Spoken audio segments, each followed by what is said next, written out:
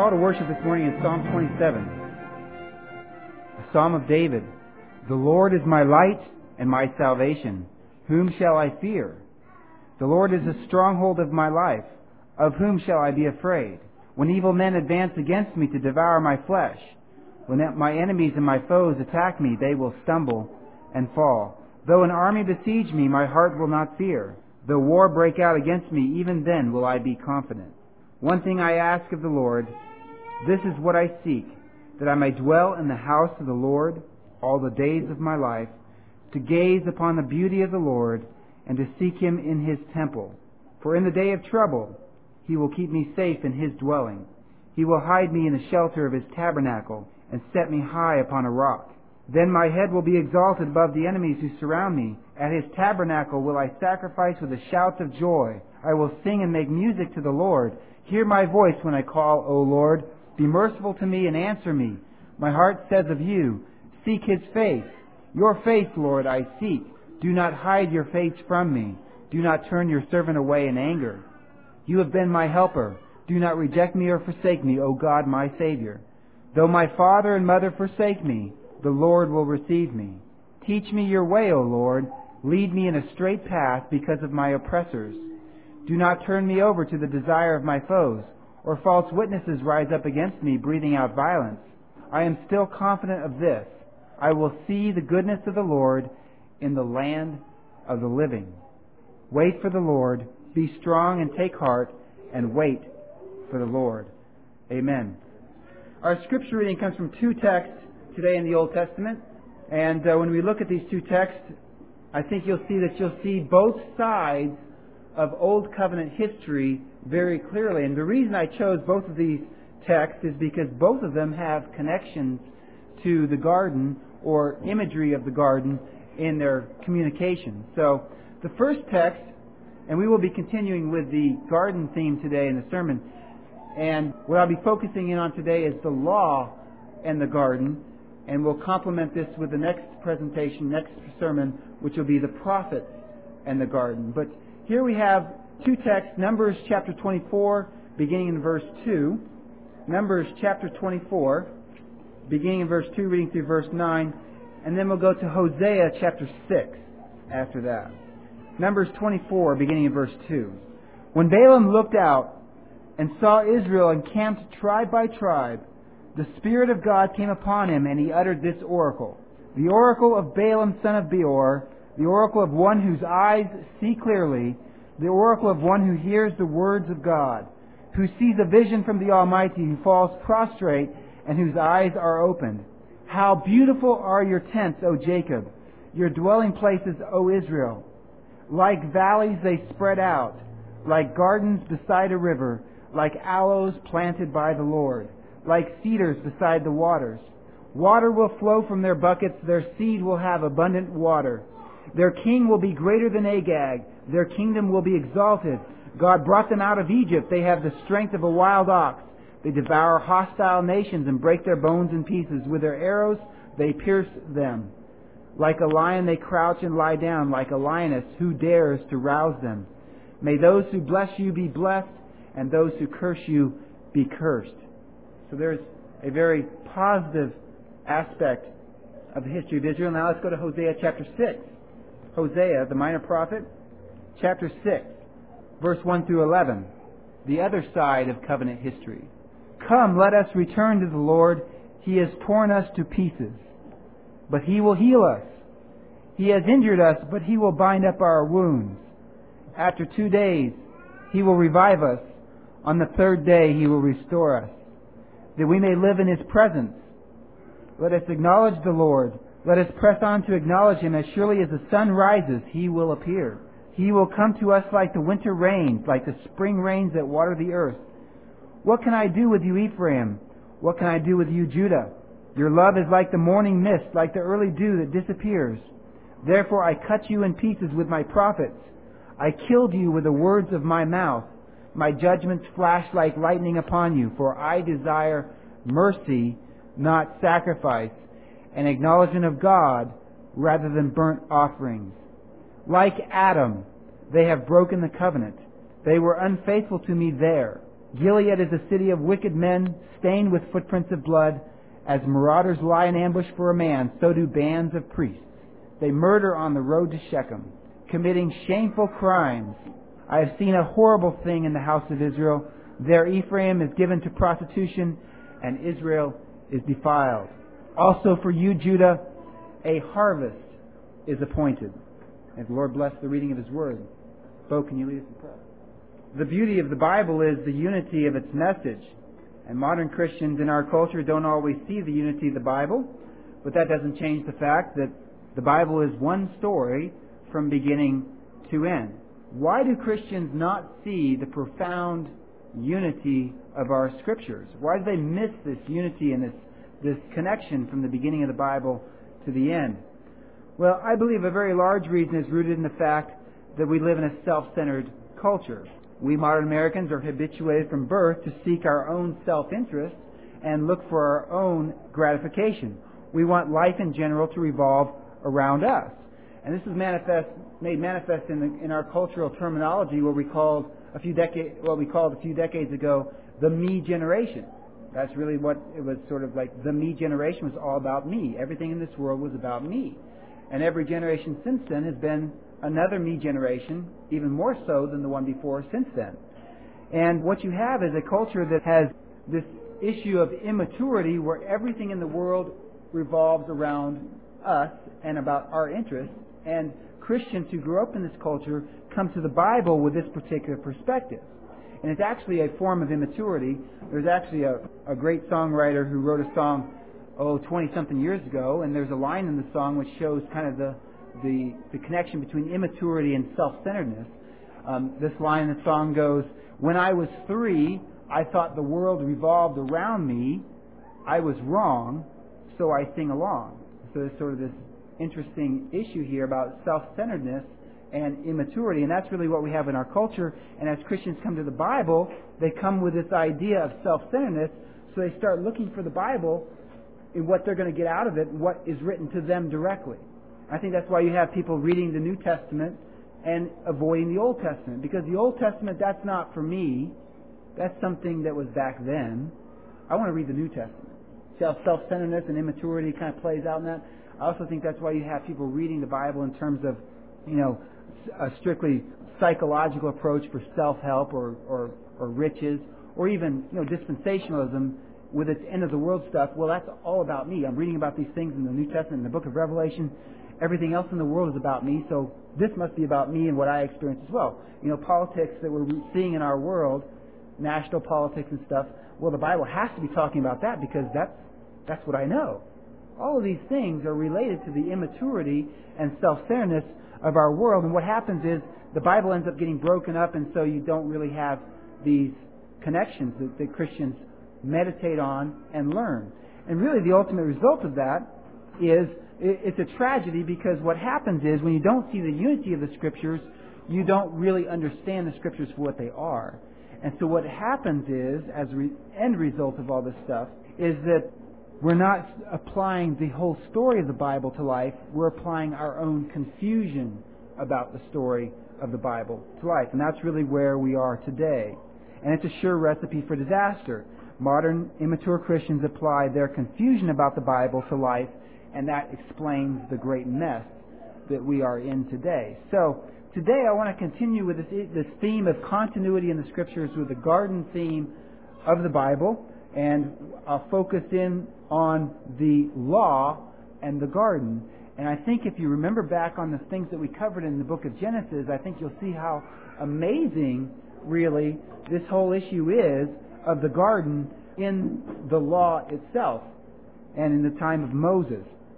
So try to remember the stories that we covered earlier in Genesis, because I think you'll see how they all come up. But really what I'm trying to communicate is that the same gospel that we know of as Jesus Christ's gospel is the same gospel from the very beginning. Ultimately, that's what it all boils down to. Enoch preached the gospel in his day. Noah preached the gospel in his day. Moses preached the gospel in his day. It's all the same gospel, and I think you'll see how that works as we see these connections. So, now when I mention the law, what name comes to mind? Should be Moses is the one who brings the law. Moses is the symbol of the law throughout the rest of our Bible. So where I want to start today is looking at Moses, some things in Moses' life that connect back to Genesis and even the Garden of Eden.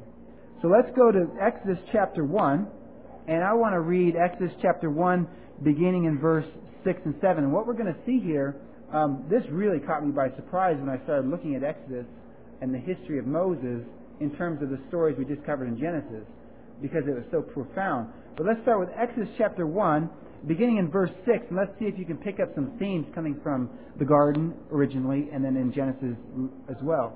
Verse 6 of Exodus chapter 1. Now Joseph and all his brothers and all that generation died, but the Israelites were fruitful and multiplied greatly and became exceedingly numerous, so that the land was filled with them.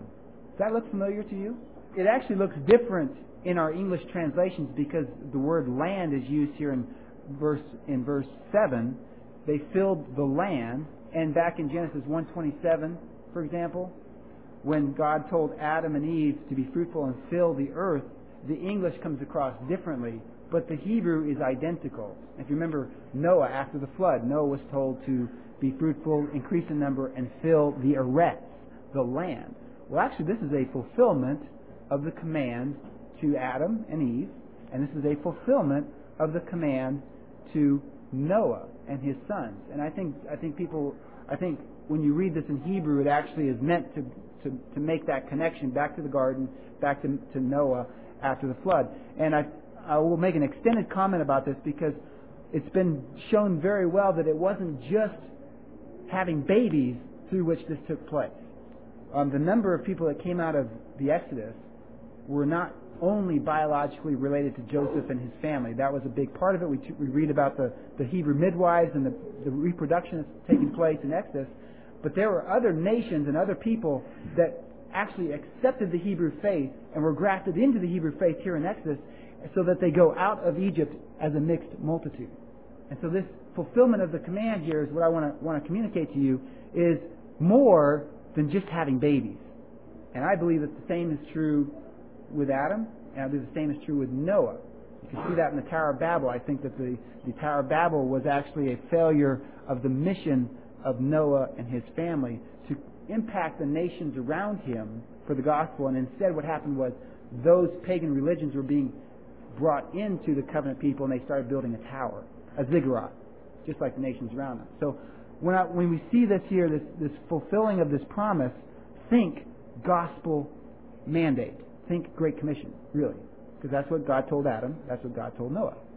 Be fruitful and fill the land, the eretz.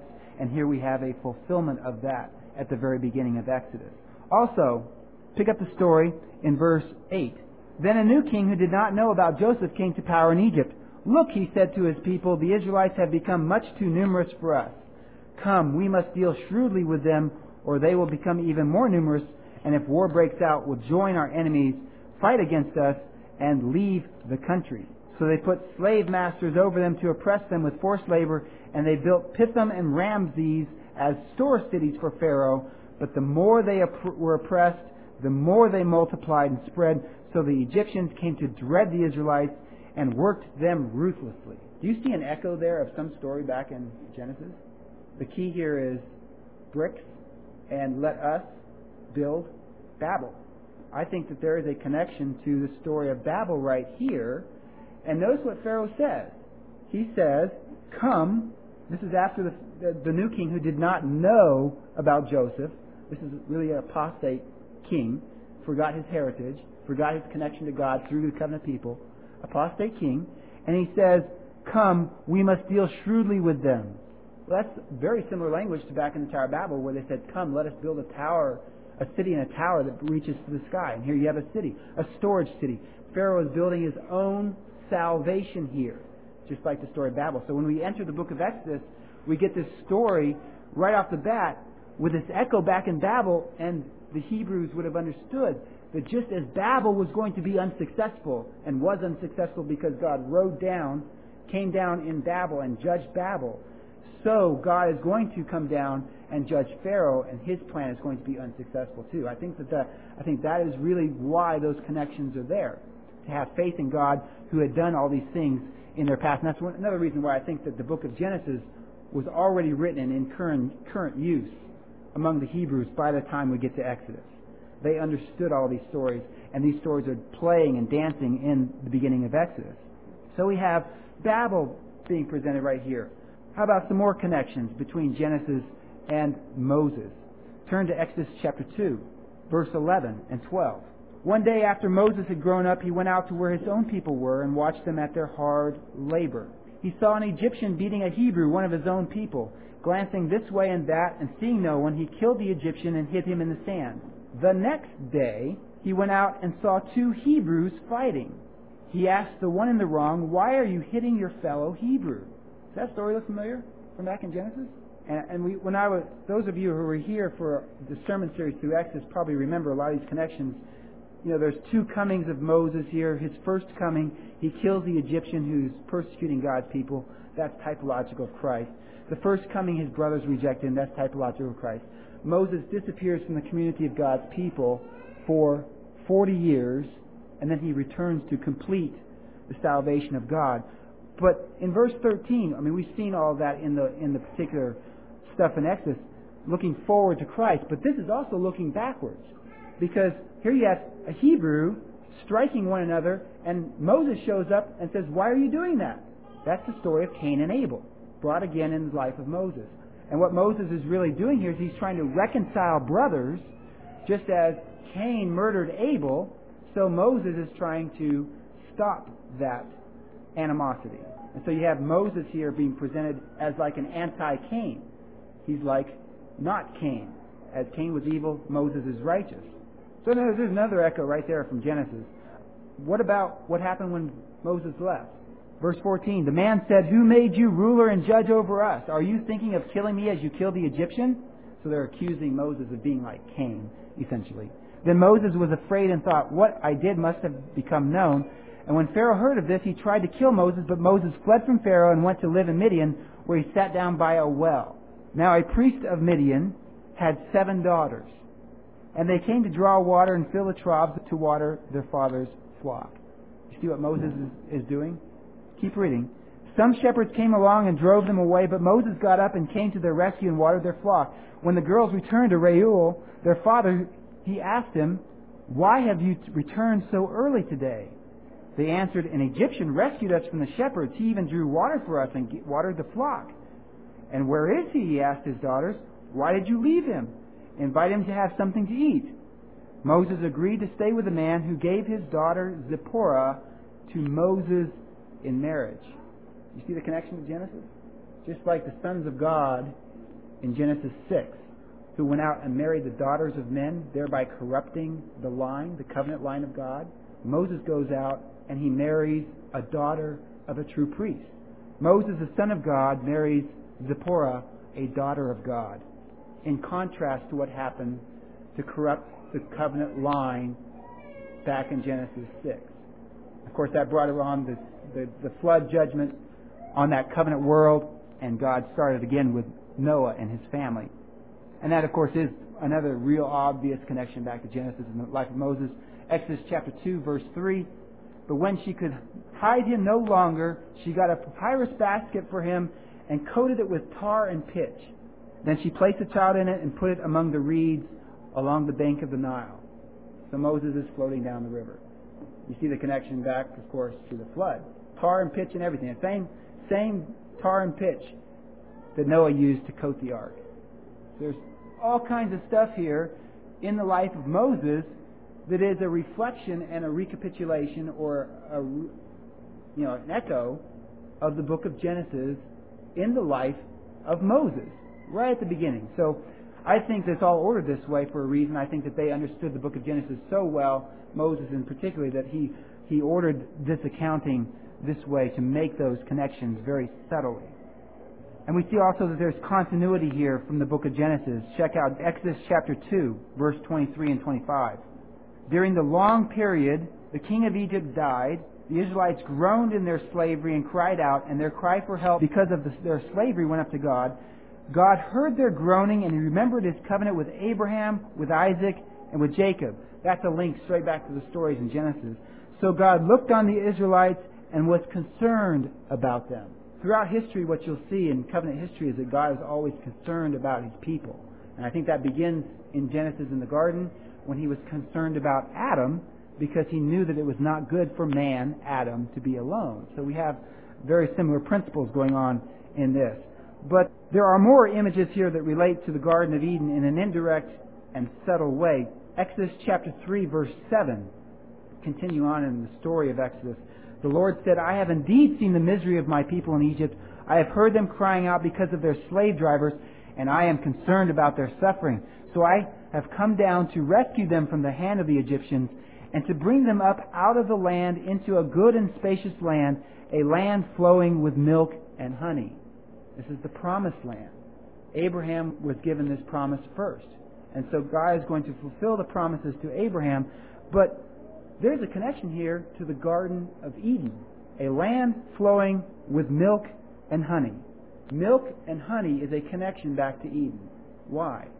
Because honey is produced by bees, which have hives in trees, and milk is a more nourishing form of water.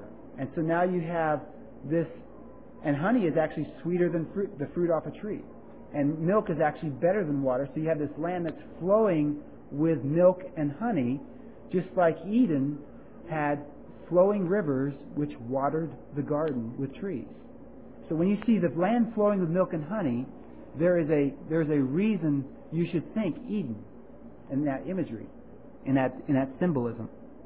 So there's a connection right there. In fact, the Bible actually tells us that the land of Canaan was like Eden.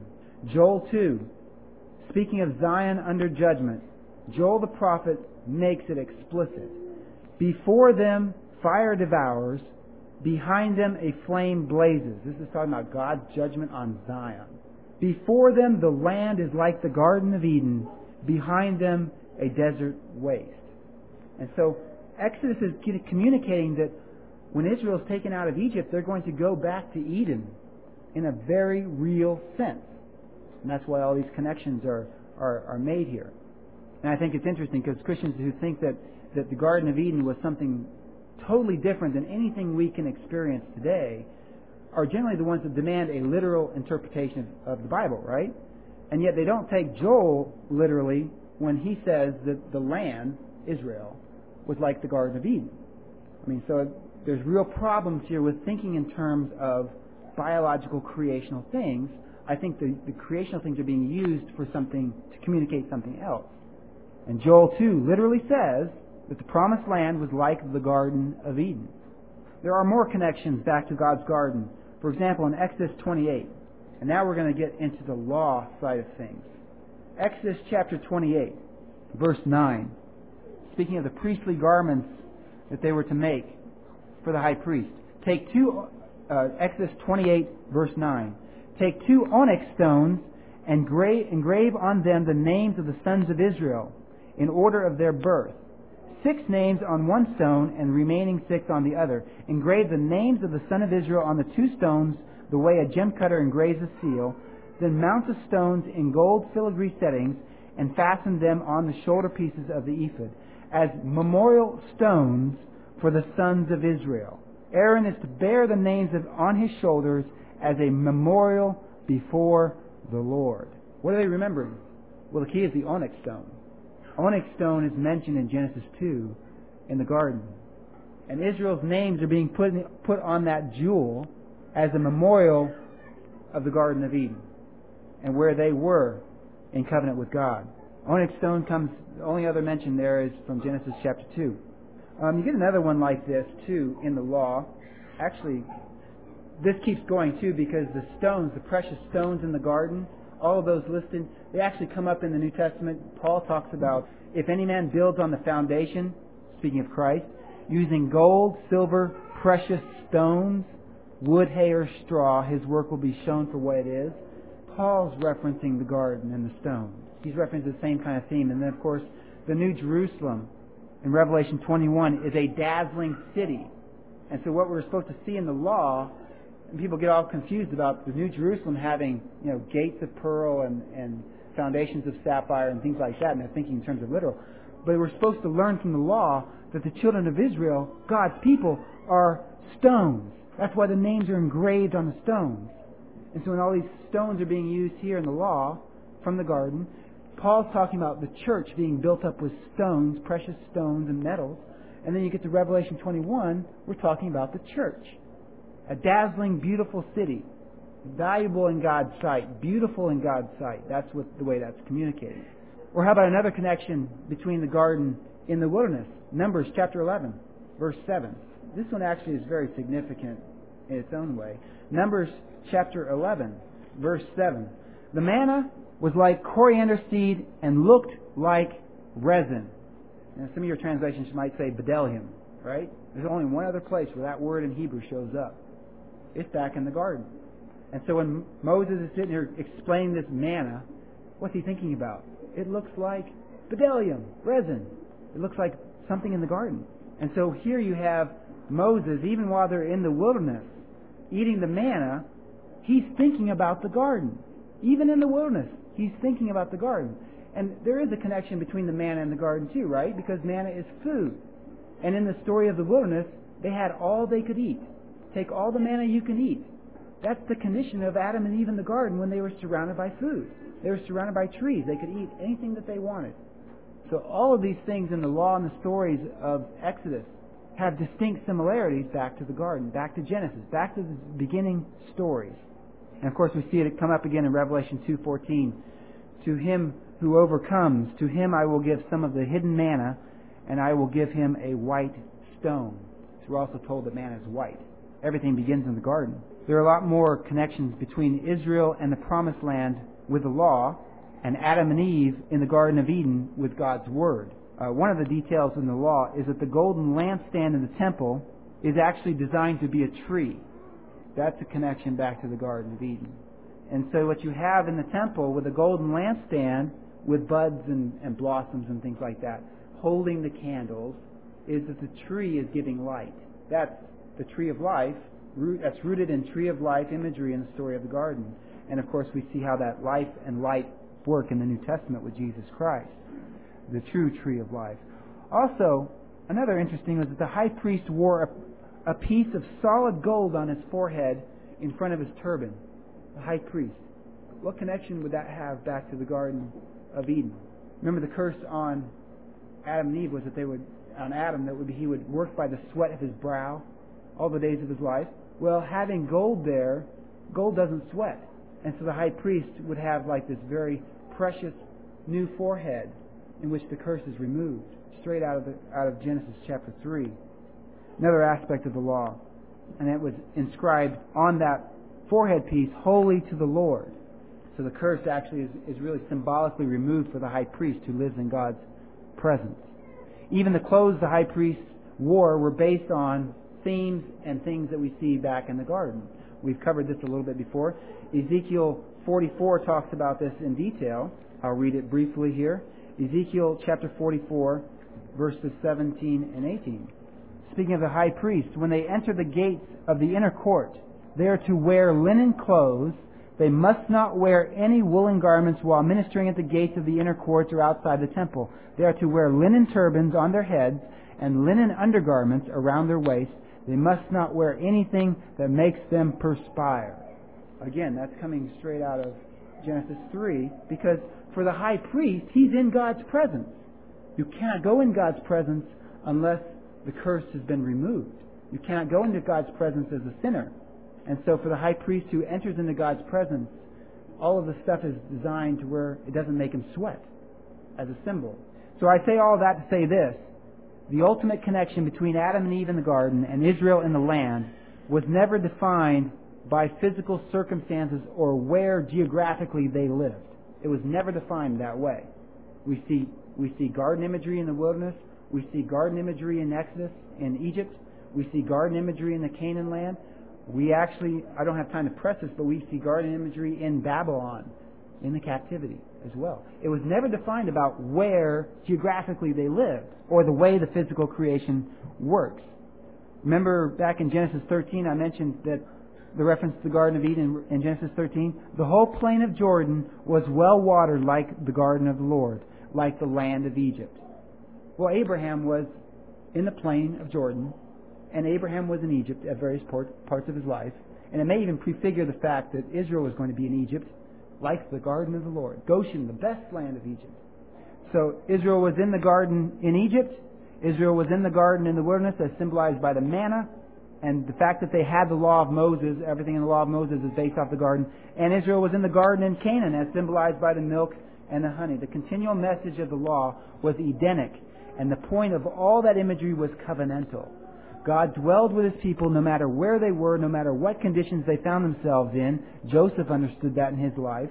Eden was all about covenant union and communion with God. And I like the way David Chilton puts this, because he brought it all down into one brief, understandable statement. The way he said it was this way. What was most important about the garden, indeed that which made it a garden at all, was God's presence with His people. So understood in those terms, what this law is all about, it really is all about the garden of the Lord, in pictures, shadows, and types. Now think about the connection between and the story of the garden that we looked at with Adam and Eve. Adam and Eve in the Garden of Eden with God's Word, and Israel in the land, the Eden, with the law, God's Word. Think of those things as parallel things in covenant history. And think of these parallels. Where was Adam created first? Adam was created in the wilderness. And then he was taken and put in the garden that God planted, right? That's true of Israel too. Israel was taken into the wilderness, made a nation at Sinai, finally, as an independent nation, and then planted in the land. Adam was made a living soul, and by what I understand that is covenant life, by the breath of God. And Israel was made a living nation by the breath of God, the voice which gave the law at Sinai. Adam was given grace first in the many gifts that God gave him, and then after Adam entered into covenant life with God, he was told a commandment. And we see the same thing with Israel. Israel was saved first from the bondage of Egypt, and then given the law to obey. I mean, how did the Ten Commandments open? I am the Lord your God who brought you out of the land of Egypt, out of the land of slavery. Grace first, like Adam, creation, new creation, then obedience. The key here is to notice that God did not give the law to Israel while in Egypt and tell Israel, if you keep the law, I will deliver you. That's not how the story works. And I think that's why Paul objected to the Judaizers so strongly, is because they had that view of the law. You keep the law and then you get life. When, no, the history of Israel is, God saves you first and then He gives you the law. Moses can't take you to the promised land. That's Paul's point in Galatians. Life does not come by obedience to the law. Life comes by faith. Joshua leads you into the promised land, and once God saves you, He gives you a law to obey as a response, not as a way to gain life. The law presumes life is already given by grace, just like Adam in the garden. Adam was already created. He was already given grace. He was already blessed with gifts, and then he was given a commandment. You see the same thing with Israel coming out of the Exodus. One more big connection. Adam was told he would die if he disobeyed God's command. And we see in the story that when they did disobey, they were kicked out of the garden. Israel was placed in the garden, given a law, and told they would be kicked out of the land if they broke covenant with God. And we see that happening in Israel's history. When they broke the covenant, they were kicked out of the land. And this similarity shows again that the death in the garden is synonymous with separation from God, being cut off, being removed from God's presence. They were removed from the presence and access to the tree of life. Now, if we look at all these things as gospel themes, we'll see that they all teach the gospel of Jesus Christ. And that sounds really weird to say that the law is the gospel. In our day, the way Christians think about the law, that's a big no-no. And there are reasons for that, misunderstandings of Paul, false ways of thinking about things in the Bible. It happens. But yes, the gospel of Jesus Christ is in the garden. Yes, the gospel of Jesus Christ is in the law of Moses. Yes, these things are all about Jesus Christ. We just don't have it because we are blinded by a few hundred years of bad tradition which says law is opposed to gospel. Dispensationalism, for example. We're blinded by a few hundred years of tradition which says that the Garden of Eden is a physical place we get to at the end of history. That will cause people to miss this Edenic theme and its place in redemption. If you think about Eden as a physical place, only a physical place that we're going to get to at the end of history, futurism, you're not going to see the unity of the Bible. You're not going to see these themes coming out. It's not about a physical place. It's about covenant. It's about presence, union and communion with God. It's about gospel. And to show you that, turn to John 15, because I think it's right here in John 15. Let's see if Jesus taught along these same themes that we saw in Genesis. And let's see if Jesus is talking on the same themes as we saw in Exodus in the life of Moses and the law. John chapter 15. I am the true vine, and my Father is the gardener. Two questions. Where do grapevines grow? They grow in gardens. Second question. Where is God first presented as a gardener? Genesis 2. God plants the trees. God makes them grow. He cuts off every branch in me that bears no fruit, while every branch that does bear fruit He prunes, so that it will be even more fruitful. You are already clean because of the word I have spoken to you. Creation first. Life first. Remain in me, and I will remain in you. No branch can bear fruit by itself. It must remain in the vine. Neither can you bear fruit unless you remain in me. Tree of life for eternal life. If you're separated from the tree of life, you can do nothing. You're dead. I am the vine, you are the branches. If a man remains in me and I in him, he will bear much fruit. Apart from me, you can do nothing. If anyone does not remain in me, breaks covenant, he is like a branch that is thrown away and withers. Such branches are picked up, thrown into the fire, and burned. That's what happened to Sodom. That's what happened to Israel in 70 A.D. If you remain in me and my words remain in you, ask whatever you wish and it will be given you. This is to my Father's glory that you bear much fruit, showing yourselves to be my disciples. As the Father has loved me, so I have loved you. Now remain in my love. If you obey my commands, you will remain in my love, just as I have obeyed my Father's commands and remain in His love. This is a new law, because Hebrews 7 tells us that with a new priest, when you have a change of priesthood, you have a change of law. This is a new law from a new priest. But it's not new at the same time, because 1 John has the same kind of... It's there. It's there. It's just new in fullness. I have told you this so that my joy may be in you, and that your joy may be complete. My command is this: love each other as I have loved you. We're back to one command. Just like God's command to Adam. One command. Greater love has no one than this, that he lay down his life for his friends. You are my friends if you do what I command. I no longer call you servants, because a servant does not know his master's business.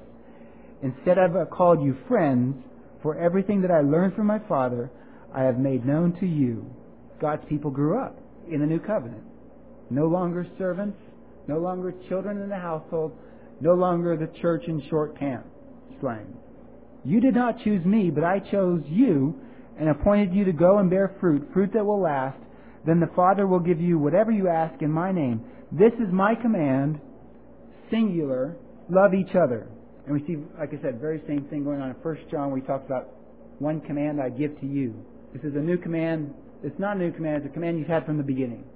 It's all Edenic.